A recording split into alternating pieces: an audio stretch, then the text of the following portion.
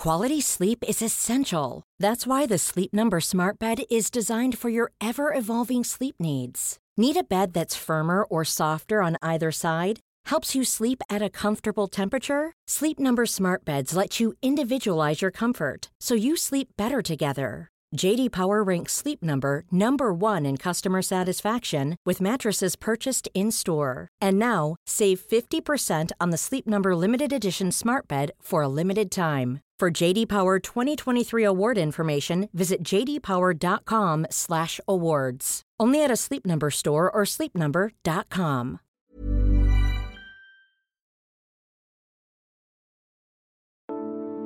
Wherever you go in America, in all 50 states, not to mention about 120 other countries around the world, the golden arches of McDonald's hold out a promise. It's a promise of affordable indulgence, production line predictability, an optimistic empire offering opportunity to the thousands of entrepreneurs who run its franchises, and instant gratification to the hundreds of millions of people who eat in them every year. But in the economic weirdness of post-pandemic America, even McDonald's is having to adjust. Last year, it raised wages by 10% and looked to hire 10,000 new staff. Now it's cutting expensive and fiddly items like salads and parfaits from its menu, as it struggles to hire kitchen staff and protect profits from rising prices. And as inflation persists, signs offering dollar drinks are starting to disappear. The emblem of American abundance is tightening its belt. I'm John Prideaux, and this is Checks and Balance from The Economist. Each week, we take one big theme shaping American politics and explore it in depth.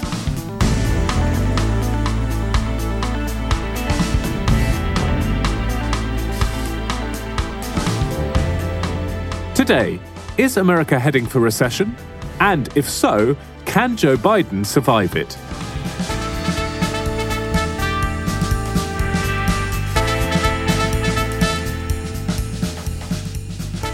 Predictions of imminent downturn are everywhere. The economy shrank slightly in the first quarter, and American stocks had their worst first half in more than 50 years. President Biden is facing blame from both the right and the left. The disagreement now is not over whether the Federal Reserve should fight inflation, but how painful the consequences of it doing so will be. What can the administration do to protect both the economy and its own electoral future?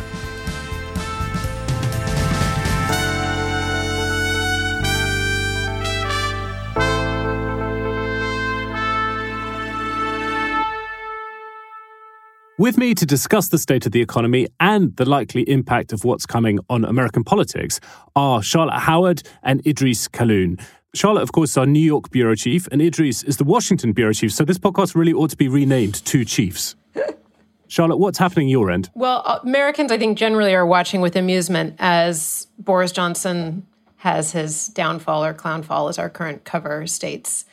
And I think the schadenfreude in seeing a political leader in another country look as ridiculous as our political leaders here often are is deeply satisfying. Britain's close alliance with America extends to British politicians, making you guys feel better about the state of your own government. Idris, how are you doing? What's up in Washington? I'm doing well. I've just come off a reporting trip to San Francisco, which I had not visited since before the pandemic. It's such a weird city, because sometimes it will feel like the greatest city on earth, and sometimes it will just look like a dystopian nightmare.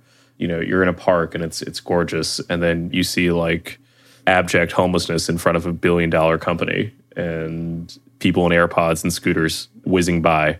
And you wonder if Blade Runner is reality. It is a place of extreme contrast, isn't it? All cities are studies in extreme contrasts in America, but I think San Francisco may be the winner there. Yeah, and sticking with the theme of extreme contrast, we're going to be talking about the US economy this week, which has gone in incredibly short order from recession to boom to maybe back to recession again. Inflation taking off, of course. The American economy today presents a pretty complicated and somewhat contradictory picture.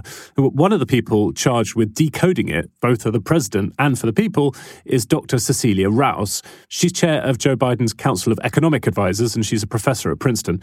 She's also worked for Presidents Clinton and Obama. Our US economics editor, Simon Rabinovich, has been talking to her about the overall health of the economy and also what surprised her about this quite weird post-pandemic economic paradigm. I'm a labor economist, so the one part that I would say I did not anticipate is the sense of coming out of a recession and having the labor market being so hot.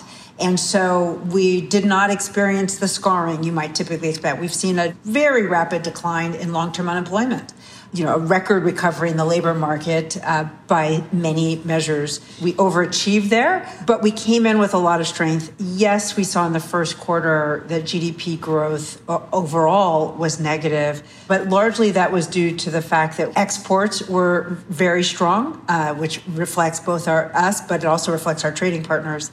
And business investment, which actually originally they were categorized as imports and now it's become inventories.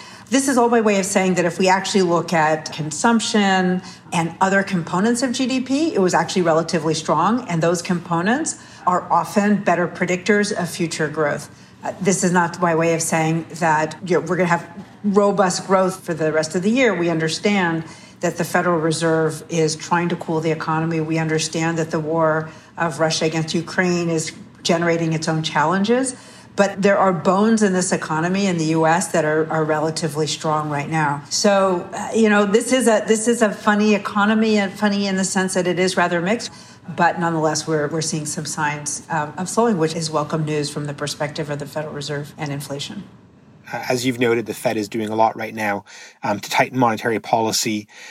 Outside of the central bank, what can the rest of the government do? So President Biden is focused on inflation. He understands the challenge it provides for families, especially those who have less income. He understands that when food and gas and energy, those costs are rising, that's a problem.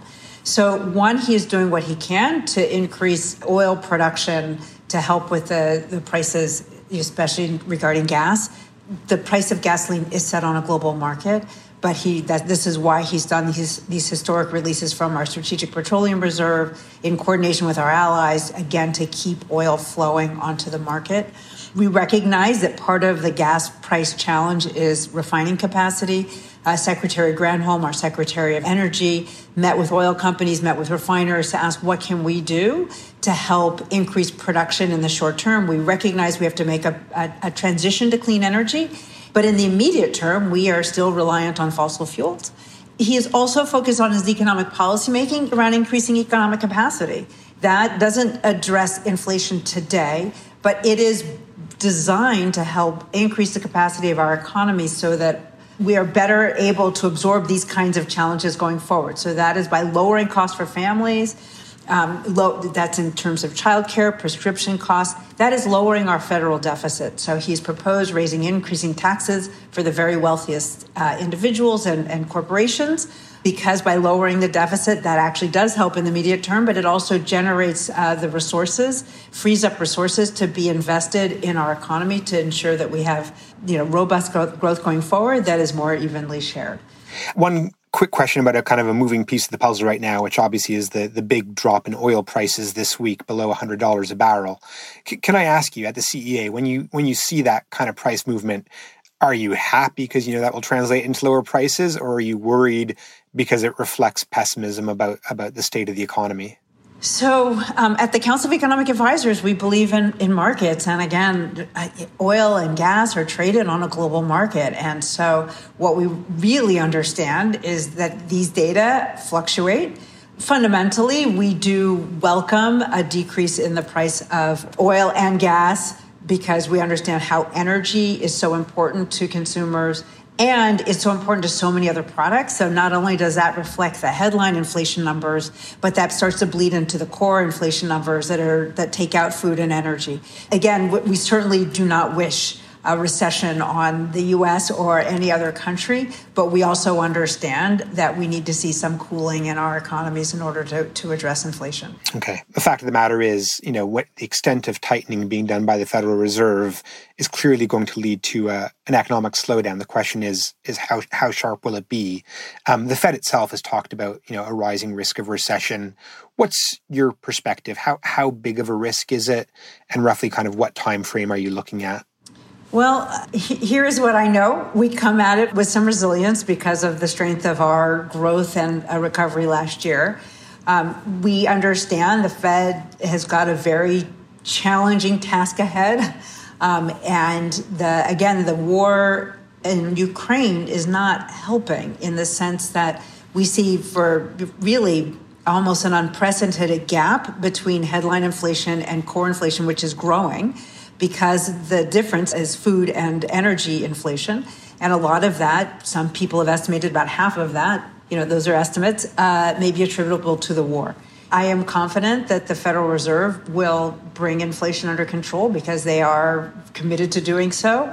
I think it's very possible, given we still have some slack in terms of our labor force participation, bringing more people back into the labor market. I think we're seeing some of our supply chains heal. We're seeing some softening of demand, which is, quite frankly, what the Fed is trying to engineer. So I think it's possible, and I'm hopeful that the Fed will engineer this soft landing, so not bring the economy into recession. But I'm not going to pretend that it's not a difficult challenge that they have ahead.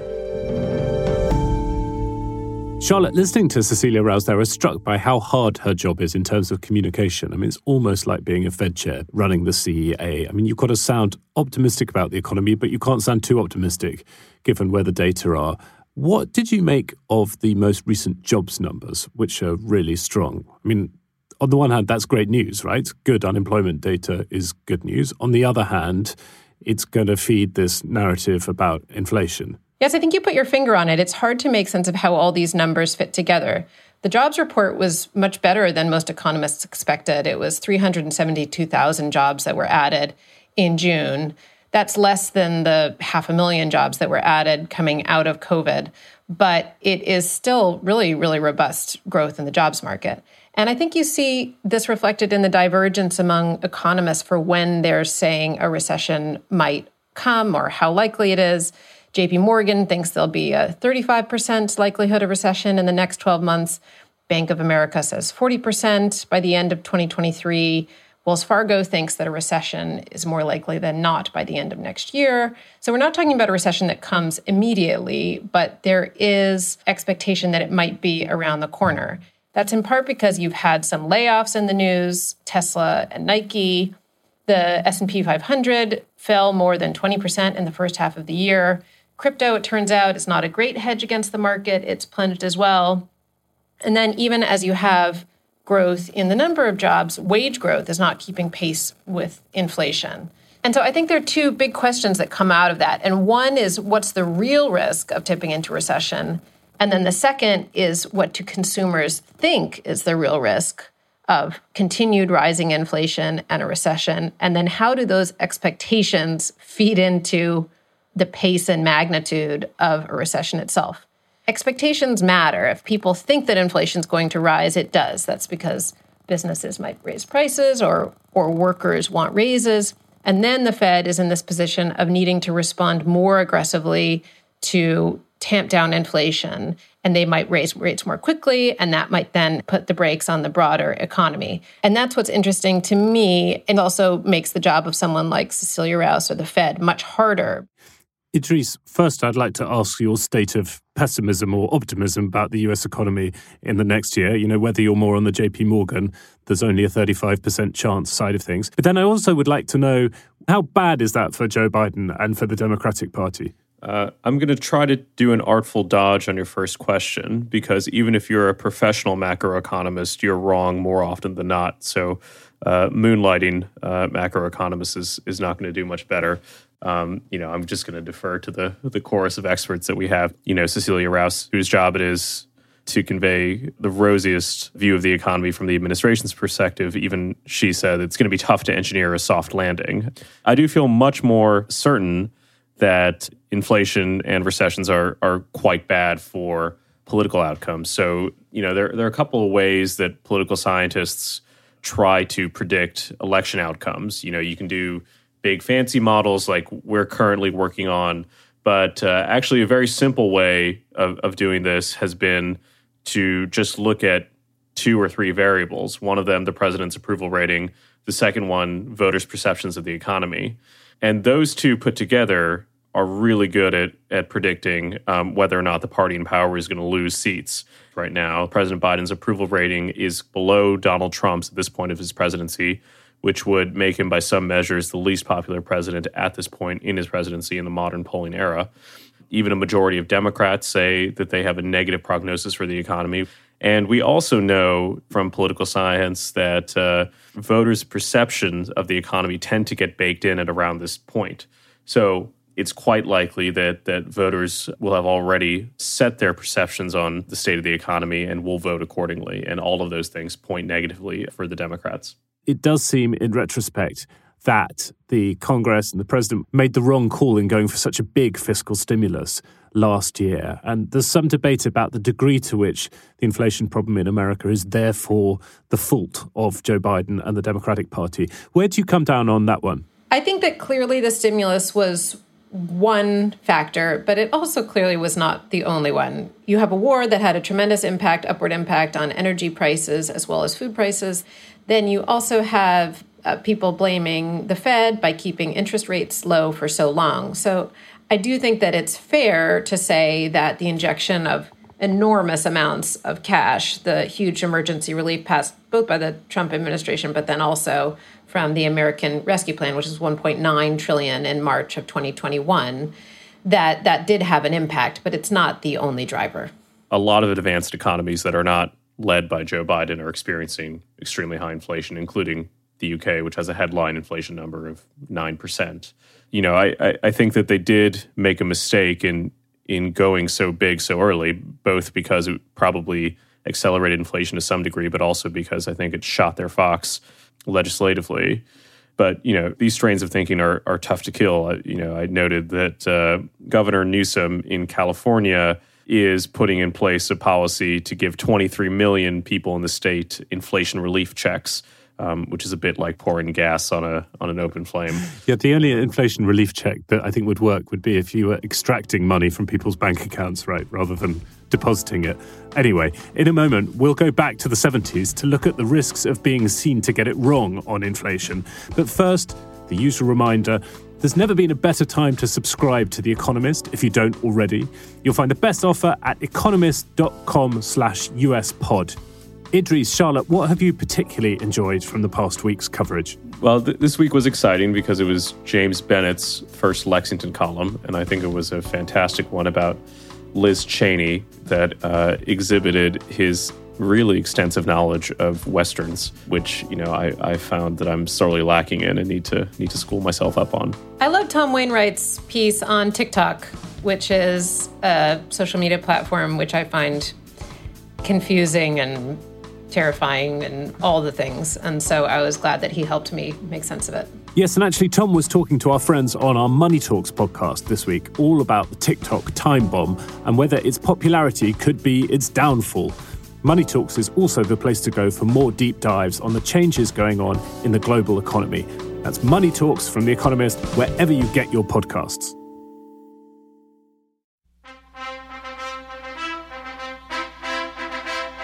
The year is 1976. The sleeper hit of the season is Rocky. But it wasn't the only knockout contest that November. Another underdog, unknown and untested on such a great stage, was limbering up for the fight of his life.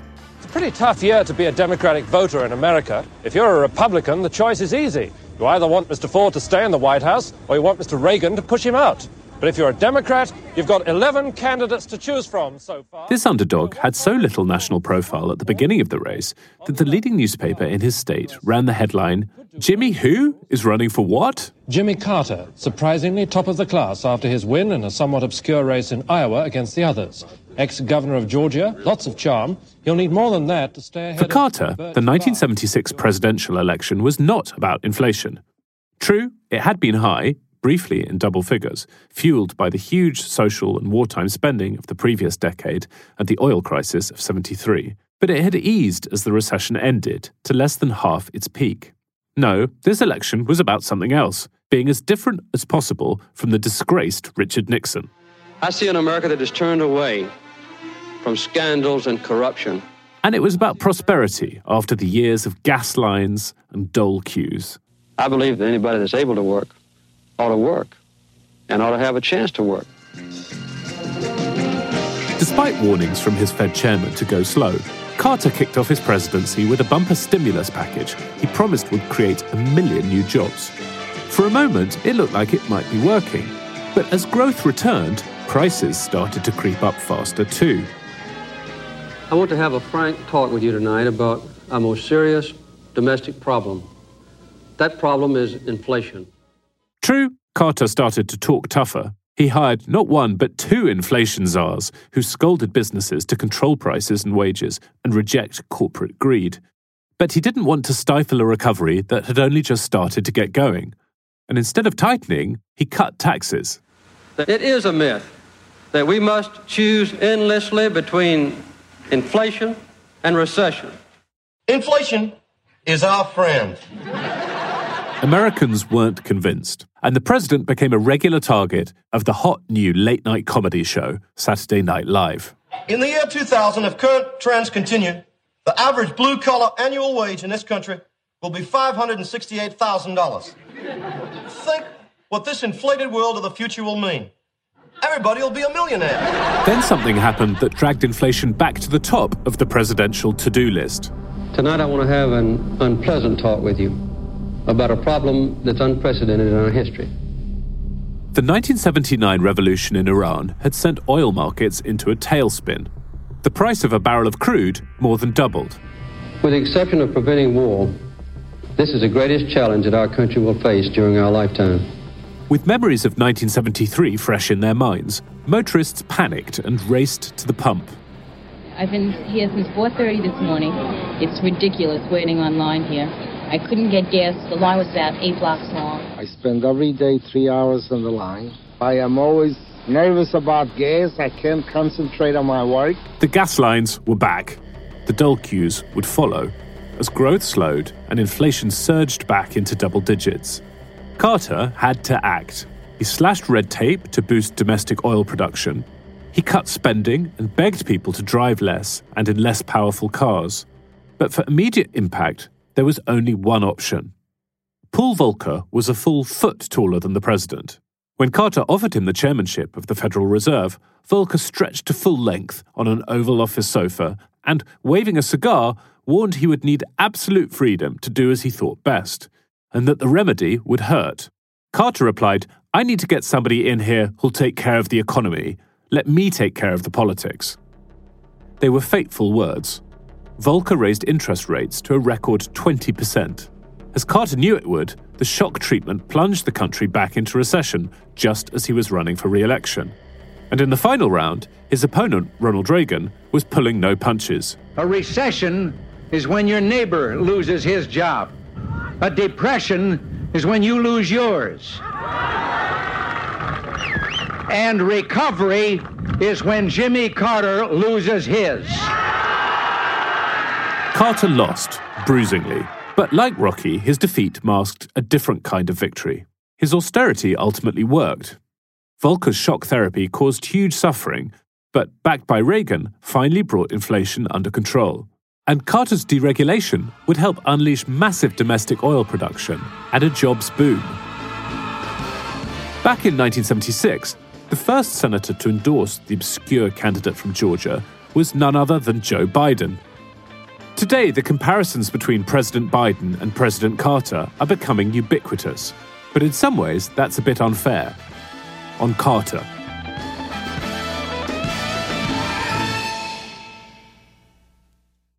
Idris, at the beginning of Joe Biden's presidency, there were some rather overexcited comparisons to LBJ and FDR. Now the comparison that comes to mind is this one to Carter. How fair do you think it is to both parties? Well, I think that Democrats have for a long time, maybe as a legacy of Carter, had the reputation of not being very good economic stewards. And Republicans, I think, have been able to get away with being the party of fiscal responsibility, even though their terms in office have often coincided with great increases in deficits and debt. So just like with inflation as a whole, narratives matter on this question, and Biden is currently not looking very good. However much the administration pleads that it's not his fault, and I think that they have good evidence for doing so, voters are still highly concerned about inflation. A lot of them say that it's their top issue heading into the midterms.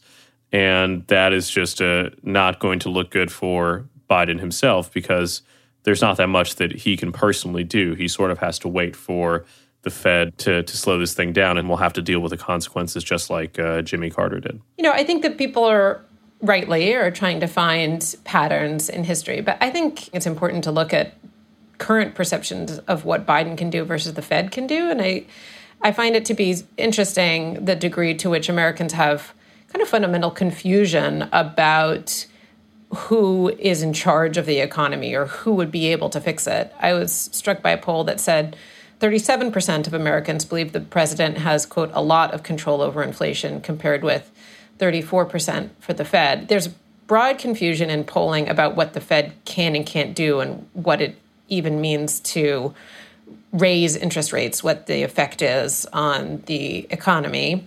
And I think that's not that surprising. We can't expect everyone to be following the ins and outs of monetary policy with the enthusiasm that some of us might do at The Economist. But nevertheless, I think it does feed into this broader challenge for the Biden administration, which is that there's a desire to try to blame the current economic environment on one person or one set of actions. And you want to hold someone accountable. But it's a chain of accountability, or if it's a chain of causation that's not direct. Idris, I think we'll get on to Joe Biden's prospects, but you could imagine him taking a Carter-like turn in his presidency, saying, okay, my approval ratings are pretty bad. I'm just going to do all the kind of correct, unpopular things I can and hope that, by taking the pain myself, my successor, maybe that's somebody else in the Democratic Party, is better placed in a couple of years' time. That's a noble sentiment, but if the person on the other side of that calculation is Donald Trump, then perhaps it's not quite as noble as it seems at first glance. Yes, that's right. That is the shadow that hangs over every discussion at the moment of what's going on in the economy and how it's likely to affect American politics. We'll be back in a moment to look at the political consequences beyond the midterms and ask whether President Biden has a way out.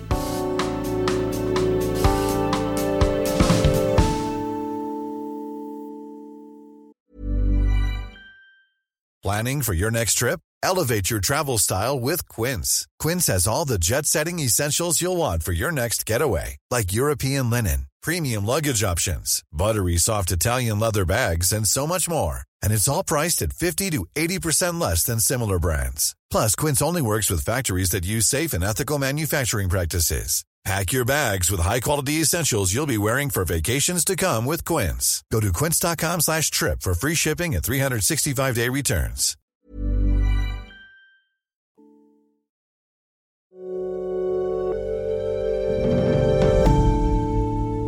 Charlotte, it's pretty remarkable how quickly we've moved from a world where some people, including The Economist, were worried about inflation risks to a world where the concern now is about a really significant downturn and perhaps a recession in the US economy. Yes, the talk of a serious downturn has become pervasive. And so I wanted to talk with our US economics editor, Simon Rabinovich, about how that larger shift has happened, how that pessimism has continued to grow. I think the idea that you could get an aggressive monetary tightening without a serious economic slowdown was always over-optimistic. The fact that you've got this, this incredibly tight labor market right now, I think reflects some serious labor market inefficiencies coming out of the pandemic, mismatches between where workers live, where companies actually want to hire them, the kinds of sectors they want to hire workers into, the kinds of work that people want to do.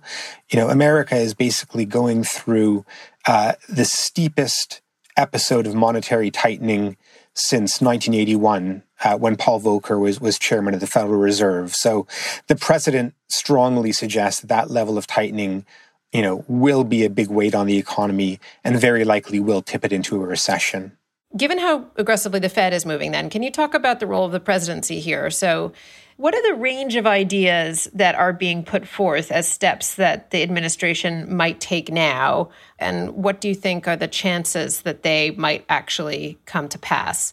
To give Biden credit where credit is due, just to start with a counterfactual of, imagine Trump was still in the White House and remember how furious he got when the Fed did a little bit of tightening in his term in office. So credit where credit is due. Biden at least is giving the Fed lots and lots of space. He's strongly restored that norm. But as you say, I mean, there's a whole range of ideas that have come out from both the left and the right. So from the left, we've seen people like Senator Elizabeth Warren propose anti-price gouging legislation, vowing to crack down on corporate greed, that companies should be prevented from raising the price of goods when price rises are unconscionably excessive, in the words of her proposal.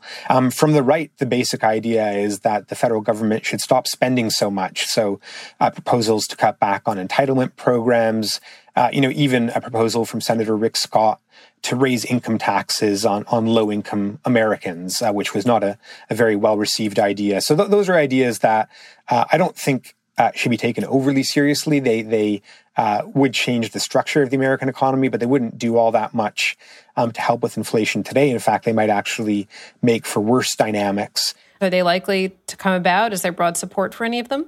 I don't think those kinds of extreme ideas do actually have broad support. Clearly the Biden administration has an agenda to try to do more manufacturing at home in America, to invest in that. But it's a slow-moving piece of the agenda. It's not going to move the dial. There are some better ideas. So I think one good idea that would have a short-term impact would be to try to cut medical costs in America. Obviously, as a share of GDP, America spends more on medical care than virtually any other developed economy. And there's things the government could do, for example, to negotiate lower prescription drug pricing that would actually have an upfront impact on inflation. Legislatively, it'll be hard to do that. One thing that we might see, in the next few days, in fact, is that Biden will actually reduce some of the tariffs on China. But of course, the politics are very challenging for Biden. He doesn't want to appear soft on China. So you might see tariffs cut on Chinese imports worth just about $10 billion, which is about kind of 1/40th of America's imports from China. So it's not going to be enough to have a substantial impact on inflation. Things like investing more in childcare, doing more to fight antitrust cases against American companies to make the economy more dynamic. These are things that would help in the longer term, but in the short term, ultimately it really is going to come down to the central bank. So Biden can't do all that much. So if a recession were to come, given the strength of the real economy and the financial system more broadly, do you think it would be relatively mild? Well, it's certainly the hope that it would be relatively mild because, if you look at the fundamentals of the American economy, compared, for example, to the Great Recession in 2008, the housing market is in much better shape. Lending standards have been a lot more prudential. Households have a much bigger buffer of savings. And so what we could be looking at then is kind of a bog standard recession, which we haven't experienced in America for a couple of decades, in the sense that the recession isn't caused by a financial crisis like in 2008. It's not caused by a health crisis like in 2020. Instead, the main cause of it is monetary tightening by the Federal Reserve, which means that, when the Federal Reserve basically begins easing, you can see growth bottoming out and even rebounding. So that's the hope. So what's the time frame for that? I'm thinking about the political implications in particular, because of course we have the election in November and then gearing up for 2024. And the economy's been such a huge issue for Biden. So the time frame is funny in a way, in that if you look at the latest run of data, there are quite high odds that the recession is coming, and coming potentially sooner than forecasters have been talking about. That might not be a horrible thing for Biden. So it would clearly be a bad thing for the Democrats' chances going into the midterms in November. Looking further out, you would think that the sooner you get the recession over with, the better things are for the 2024 presidential cycle. So you begin to get a recovery in late 2023 feeding into 2024. That might be the best economic outcome as far as Democrats are concerned. So, Charlotte, my base case is that America either goes into recession or comes close, and it feels like a recession, even if it technically isn't one. But one thing that matters a lot for politics is how long such a downturn would last, and also how quickly the economy would bounce back, because obviously a 2024 presidential election run against a backdrop of a depressed American economy, an economy in recession or recovering slowly, is a very bad prospect for whoever's running for the Democratic Party. Yeah, so I think it's first worth just pointing out what a recession is and isn't. There's popular perception of a recession, which might be a contraction in GDP over 2 quarters. There's the National Bureau of Economic Research, which will declare a recession at a certain point. But broadly, as Idris has spoken about, consumer sentiment is very, very poor. And we've seen in the past that a recession that comes near a presidential election has almost always led to the incumbent party being ousted. So I think the timing is really not ideal for Democrats. But also, I'd say that there's a degree to which, again, going back to our earlier conversation about expectations, the economy surely will affect political outcomes, but politics affects the economy. Political advertising even affects the economy. So Goldman Sachs was warning about the effect of ads about inflation that Republicans are likely to put out in the next few months, that those will increase inflation expectations, that those will reinforce the broader expectations in the economy, which then may, again, make it harder for the Fed to keep inflation in check. So the way that these things interact is fascinating and scary, I think, for any Democrat who's trying to mitigate the fallout. Yeah, that's right. Idris, given that midterms are rough on the party that holds the White House, and given that the economy is unlikely to be in great shape in the fall, and given Joe Biden's absolutely terrible approval ratings, my assumption is that Democrats lose both the House and the Senate in the fall. Do you think my level of certainty on that is too high? Do you think there's a chance that that's not the case and they perhaps hang on to one chamber of Congress, probably the Senate? Yeah, it's looking very likely the Democrats will lose the House. There is still perhaps a 50-50 chance that they retain control of the Senate, but that's not necessarily because they're going to pull a rabbit out of the hat on the economy, but because the 2022 Senate map is actually a really good one for Democrats. Because only a third of the seats are up every cycle, in some years it's a good one for Democrats based on the states that are up, and in some years it's bad. In this case, it's a very good one, so they might just about hold it, but there's a reasonable chance that they won't. That being said, it's very difficult for Democrats to message effectively on what they're doing on inflation. So there are measures that the president can take, but he's not able to pass legislation that easily. So he has to do things like sign executive orders about increasing competition in the market. He has to make a lot out of the release of oil from the Strategic Petroleum Reserve, which is relatively small compared to how much Americans actually consume. Democrats might try to message about corporate greed. All of these things, I think, one, don't affect the fundamentals of what's driving inflation all that much, but two, at least as far as I can tell, aren't that convincing in terms of getting Americans to think that Democrats are actually capable of doing very much on this issue. So I think that it's a tough bind for them to be in. Yeah, I think that's right. And I think it's worth looking over the next few months to the midterms and then also in the few years before the presidential election with some concern for a few reasons. So even if you have a mild recession, that still conveys a lot of people losing their jobs. If the unemployment rate rises by about 2 percentage points, about 3 million Americans would lose their jobs. That has an impact, of course, on those Americans and also on the political landscape. The impact of inflation is really felt most by lower income voters who are among those who were most important for President Biden to win, the lower income white voters. And then you have a chain reaction, right, which is that if Republicans gain control of Congress, they have even less incentive to work with President Biden to try to mitigate the effects of a downturn. The Fed is not going to be likely to embark on a program of quantitative easing to support the economy, given that it's just worked so hard to try to tame inflation. And then you have this kind of continued dysfunctional political system that instead of having support for some of the things that would position America for longer-term economic growth, like investment in infrastructure, investment in education, a transition for climate, you have a gridlocked political system, as well as, to the extent that any policies are popular, they seem to be protectionist ones or scapegoating of certain companies that don't set America up for long-term economic vitality. And so I look at how all these things played together, and I think the impact potentially is really not a great one.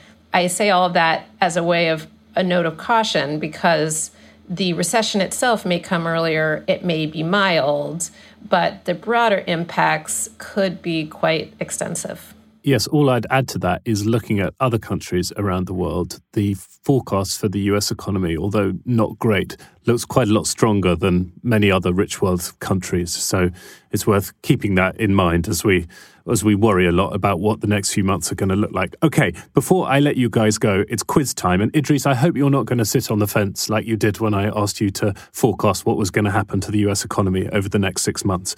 Okay, under Ronald Reagan, cuts and attempts to reduce government spending took center stage. Just months into his presidency, The Economist reported on how politically difficult it was for local politicians to implement these policies.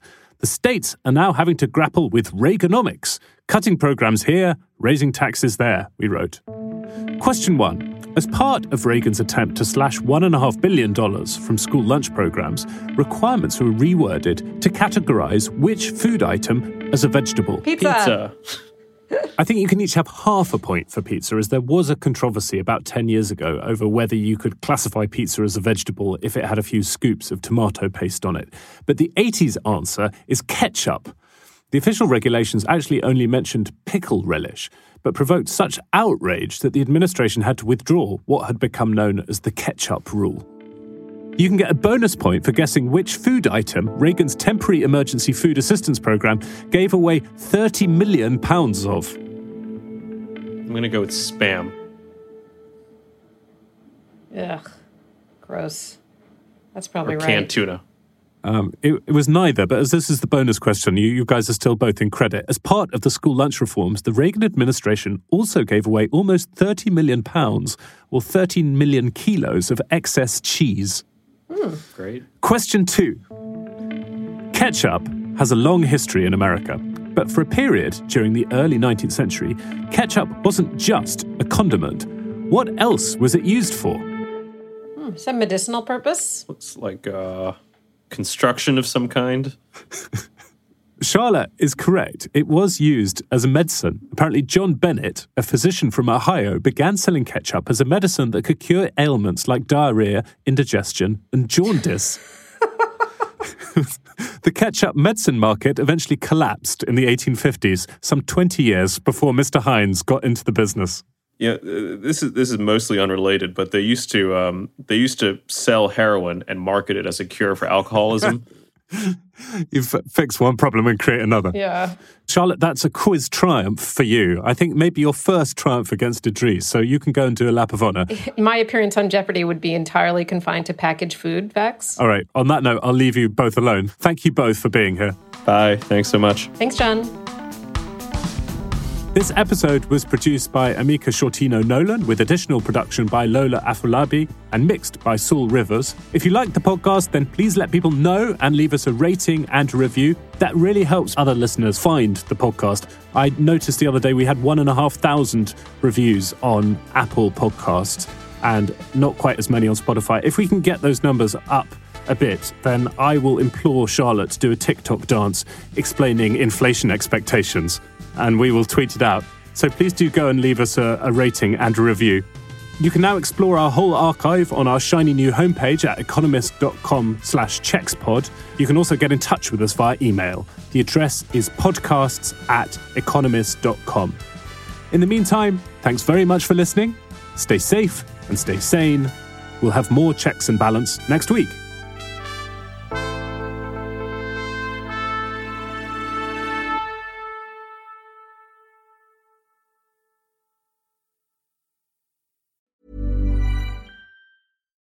When you need mealtime inspiration, it's worth shopping Kroger, where you'll find over 30,000 mouth-watering choices that excite your inner foodie. And no matter what tasty choice you make, you'll enjoy our everyday low prices, plus extra ways to save, like digital coupons worth over $600 each week. You can also save up to $1 off per gallon at the pump with fuel points. More savings and more inspiring flavors make shopping Kroger worth it every time. Kroger, fresh for everyone. Fuel restrictions apply.